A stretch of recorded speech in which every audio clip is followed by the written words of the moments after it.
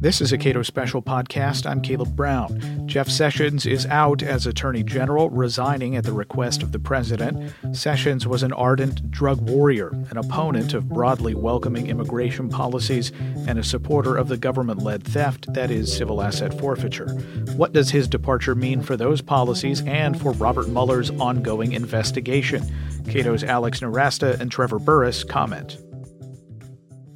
Well, I don't think anyone is shocked about this. He's been berated by the president for months and months and months now in a way that was pretty astounding to watch a president berate one of his own members of his cabinet. So no one's surprised. The big question now is who's going to be nominated next and whether or not things are going to change.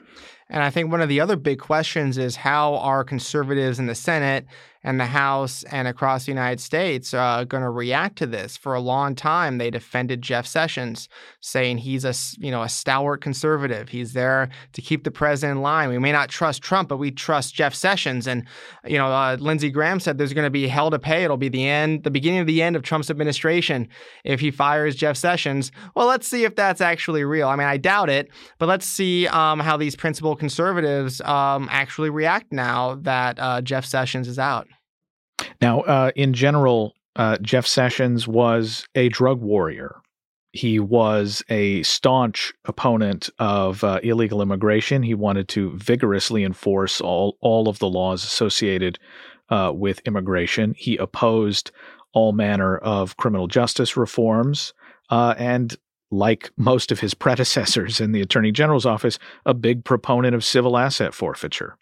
On the drug war thing, Jeff Sessions lives in the past. He has said that good people don't smoke marijuana, and he was somewhat limited in his ability by politics. He was limited in his ability to crack down, to use the federal government to crack down in states where they have legalized marijuana. And then when California legalized, that was such a huge, huge deal that you could see the way the politics was going. And of course, Trump has said that he doesn't seem to really mind marijuana and thinks it should be a state issue. But nevertheless, he did what he could. He rescinded what was called the Cole Memo, which said that federal prosecutors wouldn't put any resources into prosecuting businesses in Colorado and other legalized states unless they violated some certain things, such as selling to kids or interstate shipping.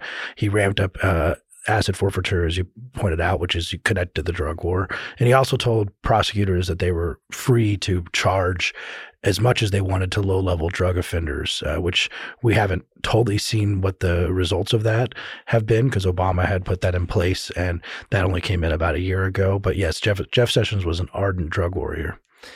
Sessions was very much in favor of enforcing all immigration laws.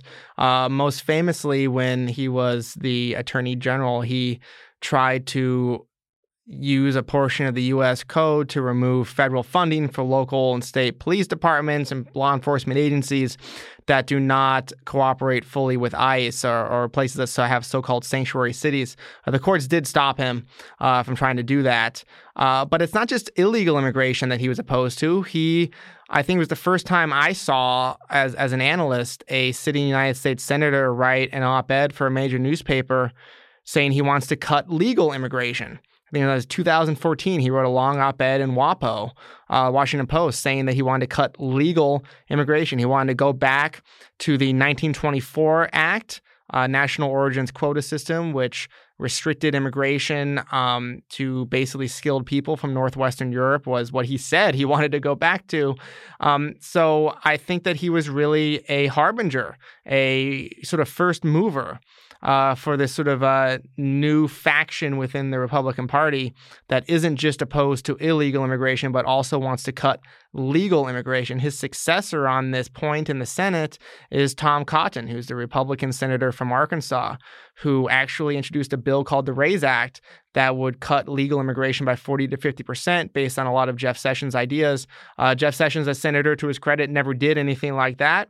But he really set the stage, I think, ideologically, laid out a lot of the arguments for folks to follow him. And I think it's worth pointing out that Tom Cotton is seemingly on the short list to possibly replace Jeff Sessions.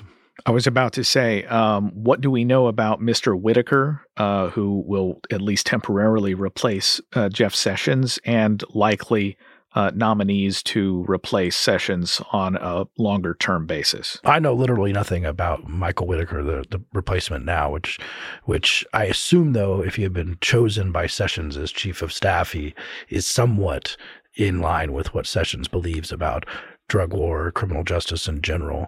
I think the top two possible replacements that I've heard are Tom Cotton, as I mentioned, and Chris Kobach, who just lost the governor's race in Kansas and who himself is a highly educated man who really doesn't like immigration and was working on the Trump Commission on Voter Fraud. It was heading that for a bit. So neither of them are great options. I would say both Alex and I agree. So in the Mueller investigation that is ongoing, even somebody like Senator Lindsey Graham said that there would be holy hell to pay if Sessions were to be fired, which, in a manner of speaking, he was. But what does it mean that the president did this the day after an election where Republicans retained control of the Senate? What does that say? So I think the wiggle room for a lot of Republicans and conservatives will be that the letter says it's a resignation.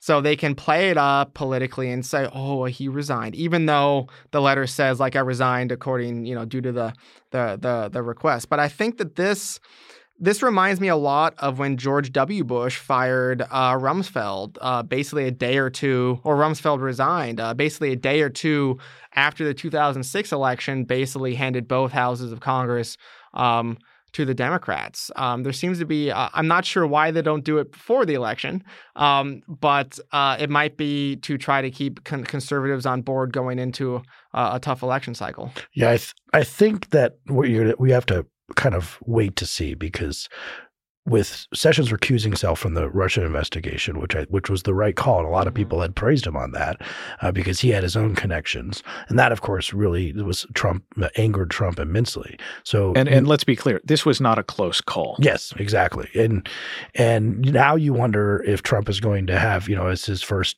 job interview question for whoever he seeks to replace him, will you end the Russia investigation or something along those lines? And we'll see what happens when someone gets in there. If we see someone get in there and then the next day a press release goes out saying that Robert Mueller has been fired or Rod Rosenstein has been fired or the whole thing has been canned, I think then we can have the conversation that it will be utterly transparent, first of all, which Trump is not, he's not averse to being very transparent, but it will be utterly transparent that was the motivation of this firing. And then I think we'll see all hell break loose amongst Republicans possibly too. And I think that the thing that gives me the most pause here, I think it's no secret that Trevor and I are both disagree with Jeff Sessions and many of his major policy positions that he's taken over the years and as the Attorney General. But he's not fired for those positions. He has been fired because he did the right thing.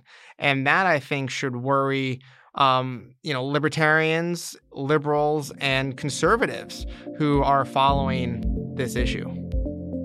Alex Nowrasteh is an immigration policy analyst at the Cato Institute. Trevor Burrus is a research fellow. You can rate the Cato Daily Podcast on iTunes, Google Podcasts, and anywhere else you get your podcasts. And you can follow us on Twitter @Cato Podcast.